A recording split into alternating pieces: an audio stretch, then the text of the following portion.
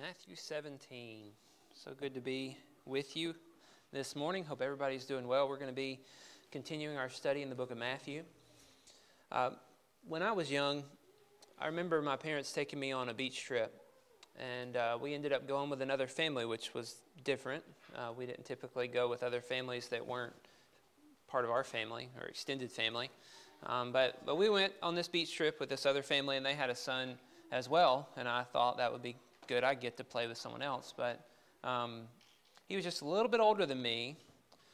But he had, unfortunately, he grew up, first 4 years of his life, healthy boy, and nothing wrong with him. And then he had seizures. And those seizures led to a number of issues over the following 10 years of his life. And he suffered greatly from them. Unfortunately, he wasn't able to do the basic things that I could do. I mean, there was a huge difference between us, even though he was older than me. And he struggled to walk. He struggled to talk. Those seizures had an extreme effect on his ability to function. And that was really the only time that I'd ever really experienced that or been around anything like that. Maybe you've been around that before in your life, but I had not, and it was kind of a shock to me. But that's kind of stuck with me.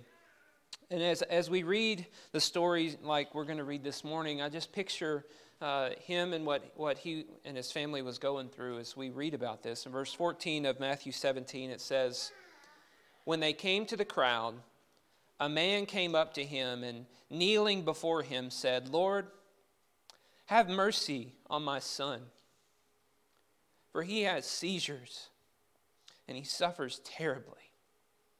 For often he falls into the fire and often into the water. And I brought him to your disciples, and they could not heal him.'" You can just feel the hopelessness in this situation. Here's a father who has a son who's had seizures, and now these seizures have had such an impact on him that they've thrown him into the fire. He's just convulsing. He has no control over anything that he's doing. And you got to think maybe he's tried to medicate, maybe he tried to do something to try to limit those seizures, but they keep coming, and it's debilitating and it's life-threatening. And here's this father who has this son, and he comes to Jesus and to his disciples, and he finds out that even the disciples couldn't help him. There's nothing anybody's been able to do to help him overcome these seizures. And now even the disciples can't help this father with his son. This is kind of odd to us as we have studied the book of Matthew. We remember, hopefully, back in chapter 10, where Jesus commissioned his disciples to go out, and he gave them authority over disease and unclean spirits and every affliction in Matthew chapter 10, verse 1. In verse 7 of Matthew 10, Jesus says, and proclaim as you go, the kingdom of heaven is at hand. Heal the sick, raise the dead, cleanse the lepers, cast out demons. You received without paying, give without paying. And the image is that they do that. They go out and they preach the kingdom of heaven is at hand, and they heal and they help everybody. And God is with them and he's working through them. But now they can't. What's happened? Where's Jesus? Well, that first phrase in verse 14, and when they came to the crowd, indicates this is continuing from what we've studied last week, right? Jesus had talked to his disciples about his departure, his death in chapter 16, and then chapter 17. He takes Peter and James and John up on the mount to show them his glory. And now they're coming down from the mountain, and there's a crowd. It sounds a little bit like Exodus. There's a crowd that's around there. There's something going on.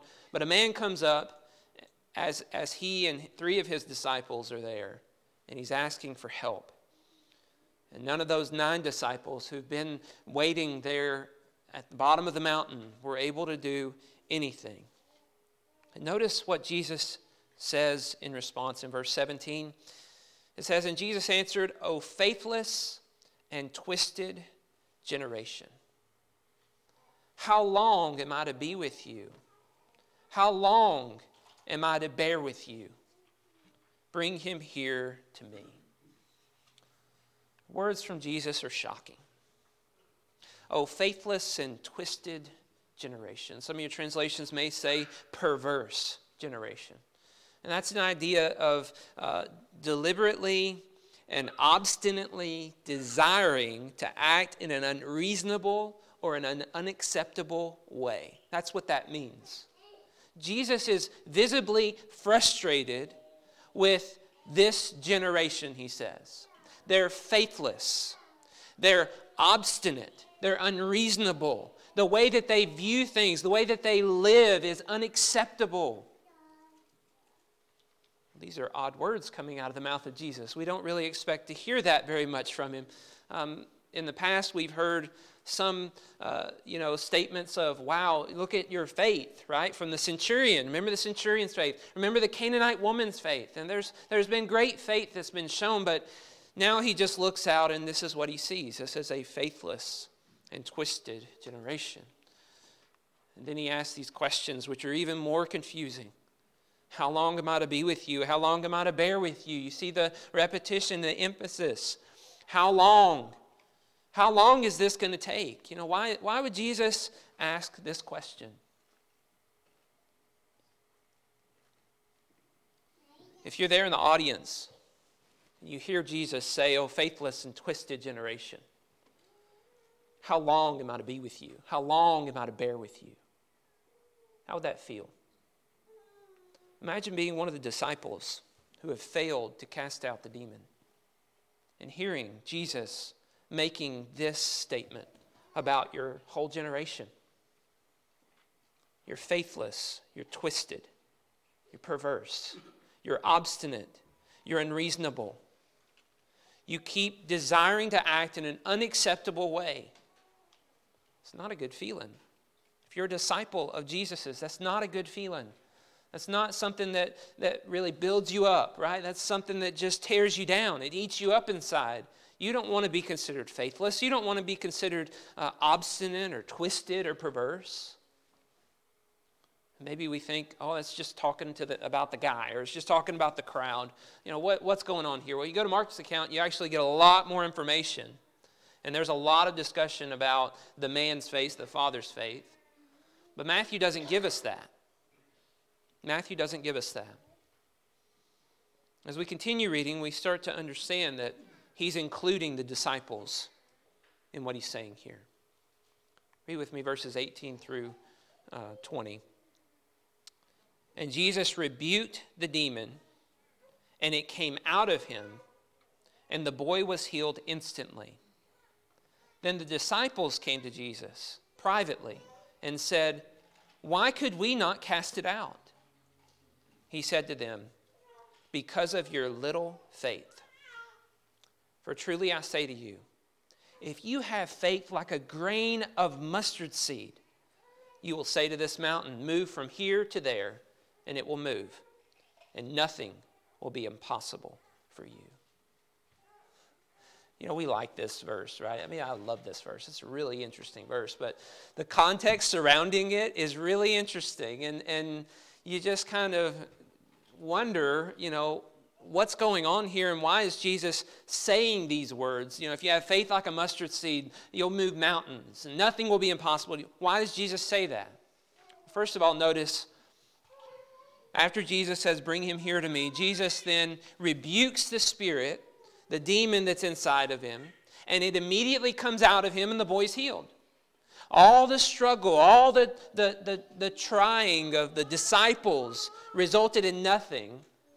But Jesus just rebukes the spirit, and immediately it comes out. He doesn't struggle at all. He doesn't refuse to help because the generation is twisted and faithless, and they're difficult for him to live with and to be around. He doesn't just refuse to help and say, I'm done with you. He accepts him, he helps him. And it's not too difficult for him. If it was too difficult for the disciples, it's not for him. In fact, if you look throughout the Gospels, at all the times Jesus is approached by a demon, you'll see not one challenges him. There's not one that can stand against him. He defeats them all, and they beg him not to punish them to a further extreme. Jesus can do that. But what about the disciples?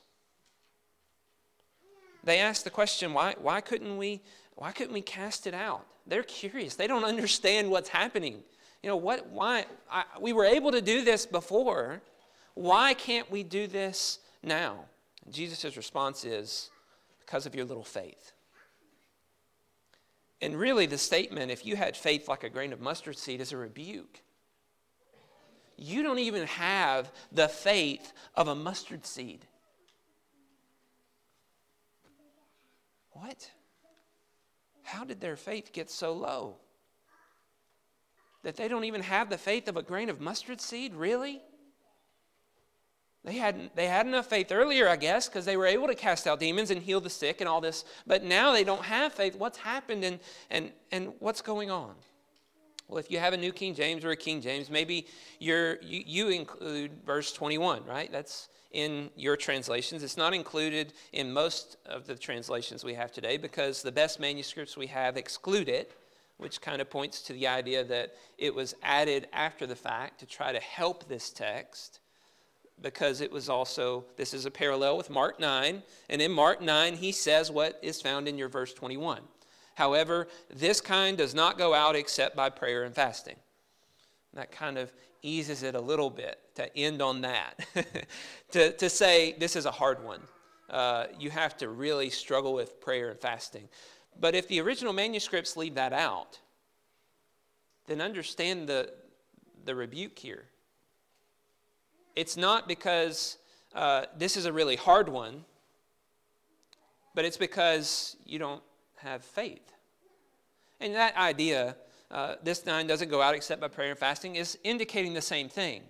You're relying on yourself and you're not thinking about God and you're not trusting in God. You're not putting your faith in God. So it's the same thing. It's not really that different. It's not the end of the world.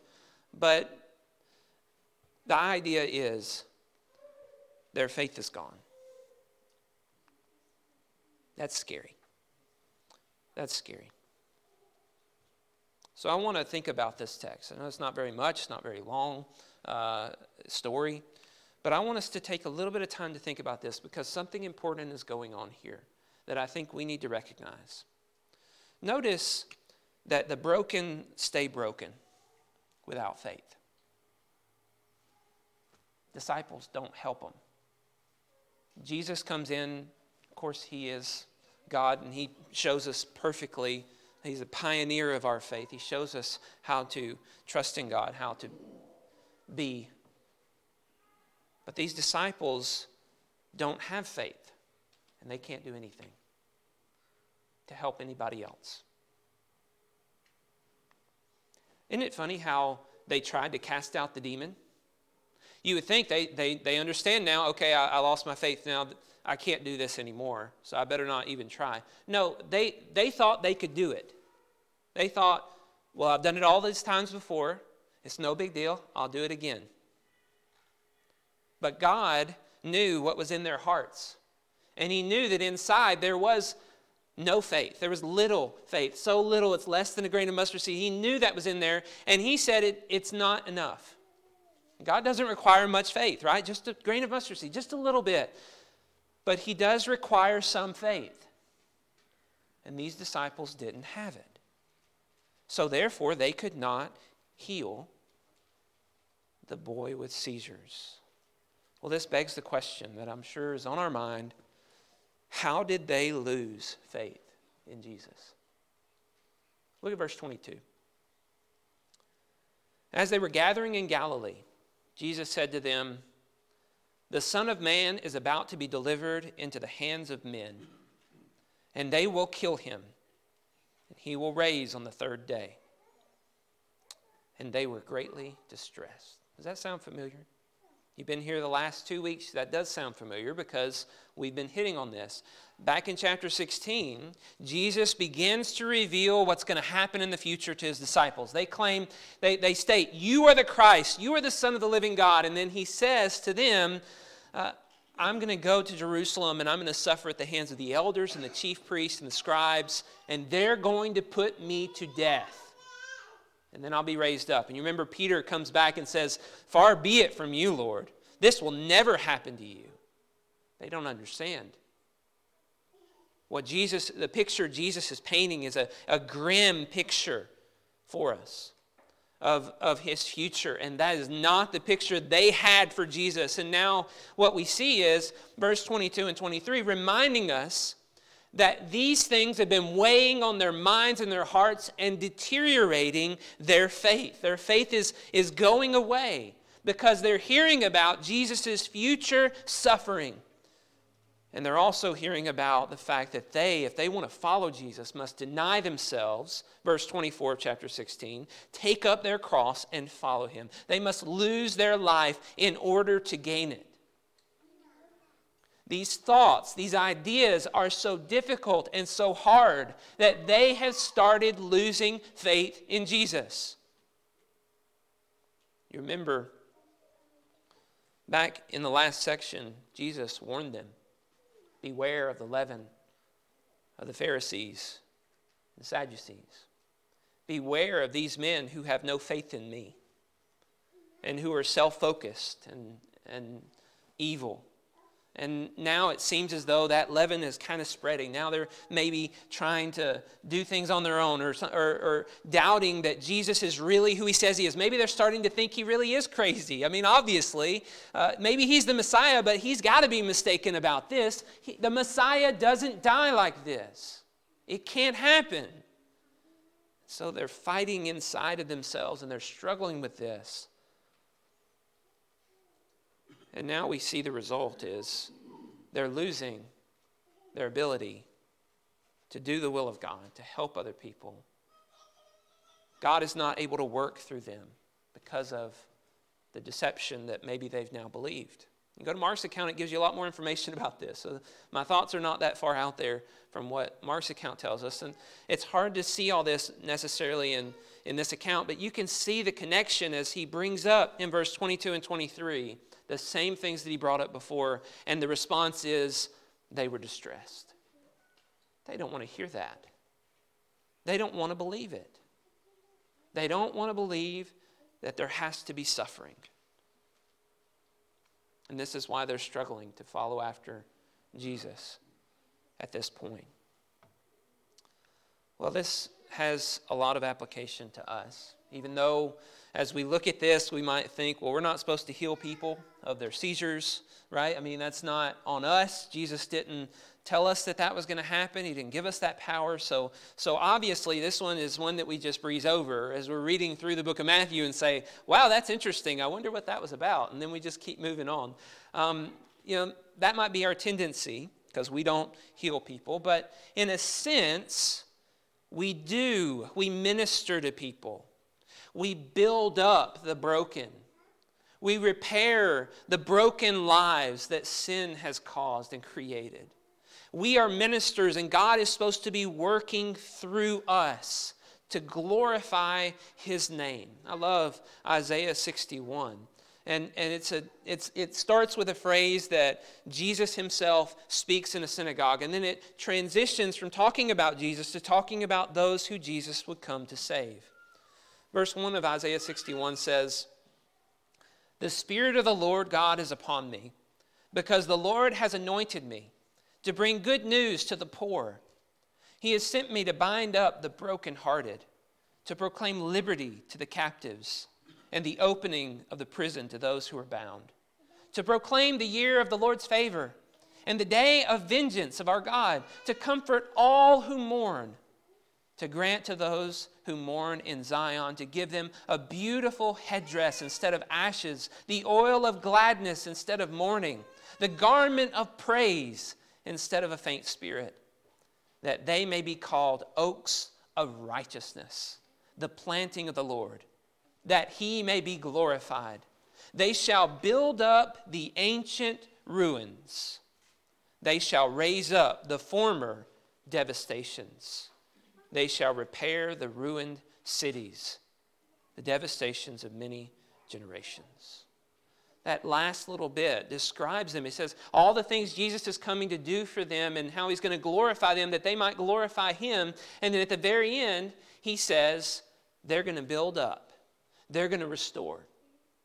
All that sin has destroyed, they're going to be builders. They're going to be workers. They're going to be healers. They're going to be doing the ministry and the work that I have been sent here to do.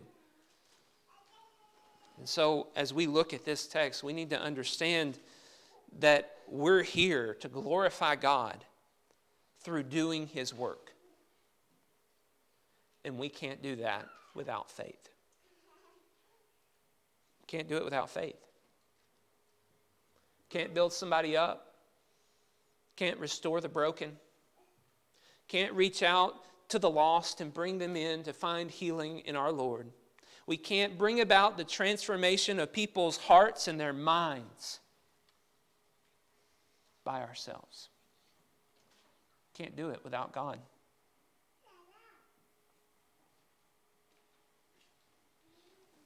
Do you feel the struggle of being a disciple? The work that they're doing here is the work that Jesus has assigned to them. What work has God assigned to you? Are you struggling with it? Notice here, Jesus is not all about self-confidence and encouragement and building people up and just telling them a bunch of nice things. Oh, it's okay, everything's good, you're fine, you're doing great, even though they failed miserably. No, he's very stern.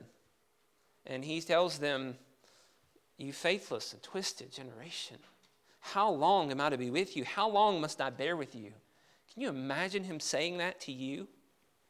Because you just don't have enough faith to do your ministry? We fail, and we're refusing to put our faith and trust in God, and we're failing. How long must I bear with you? And this reminds me of my training program. I feel like I'm in the training program all over again.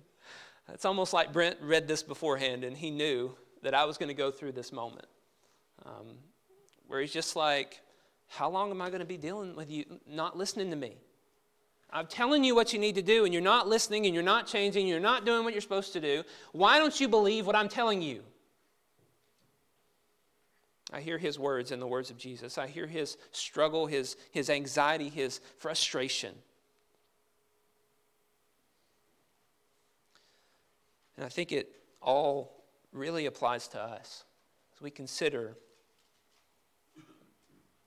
that sometimes we fear suffering like they did.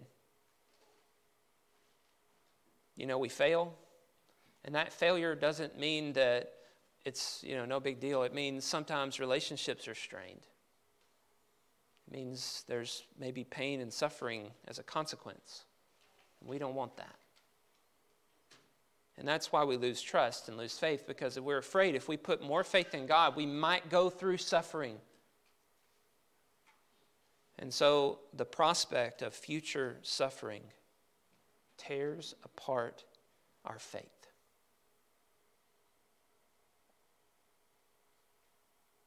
Do you feel the struggle of the disciples?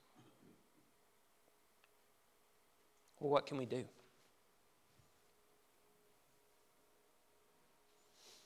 How can we get just a mustard seed of faith? Isn't that encouraging? Jesus says, if you just have a mustard seed of faith, you'll say to this mountain, get up, go over there, and it will obey you. That's amazing, isn't it? How do we get faith? A lot of denominations say that God has to give it to you. And some kind of miraculous, I'm going to put it on you. The Bible actually tells us that faith comes through hearing the Word of God and believing what we hear. That's where faith comes. Our faith will grow as we learn who God is. We learn who we are. And we transform our hearts and our minds to desire to be like God, because we see who He is and what He's done. Faith also grows through trials. What these disciples are going through as Jesus is telling them, how long must I bear with you? That's a trial. That's hard. That's difficult. But they're going to grow a little bit. They're at the bottom right now. And they're going to work their way up. And then they're going to fall again. You remember, Peter denies Christ later on. Peter, who just saw the Lord on the mountain, saw his glory, who was not probably one of those disciples who failed to cast out the demon, is going to deny Jesus because of fear of suffering and pain. But as we continue and we progress, what we see in these disciples is a greater faith that's growing and growing to the point where they give their lives for this cause willingly. They suffer many things at the hands of evil men because they have great faith. But because they have great faith, they accomplish much in the kingdom. They fail. They put more faith and trust in God, not less. And God works through them to establish the kingdom, to establish the church of saved people on the earth. But you know, getting a mustard seed of faith is actually not far from the text that we're studying.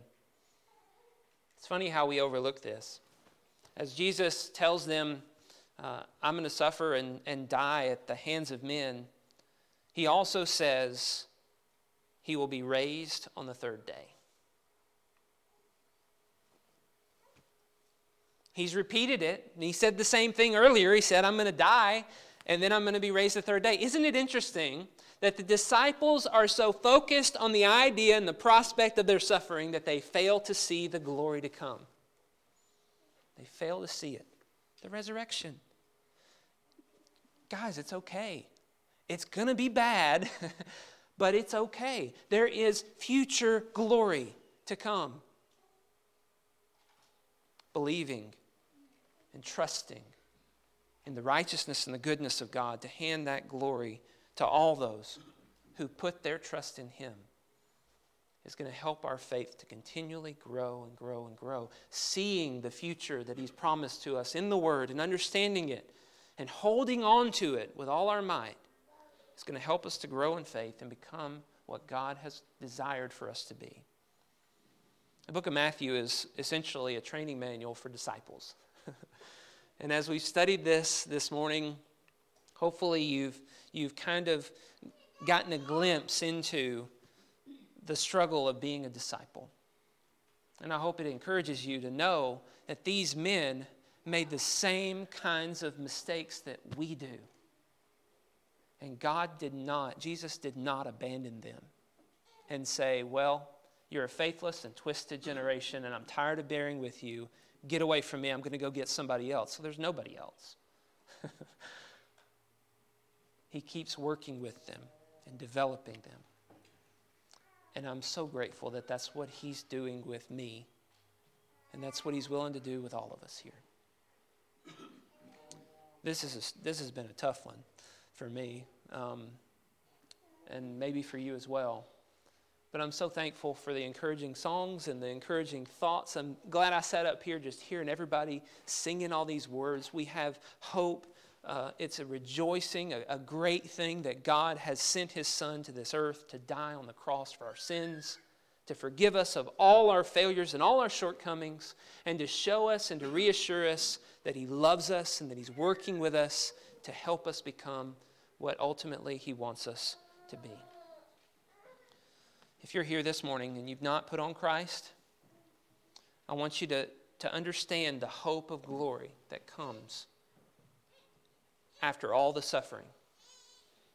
Asking you to put on Christ, to become a child of His, to devote your life to Him, to lose your life for this cause is the hardest thing I could ever ask you to do. It's not easy, and I don't want to act like it is. But it is the most beneficial thing we could do. The most helpful, the most hopeful. There's hopelessness in everything else. And whatever's wrong, whatever is broken in your life, He can fix it.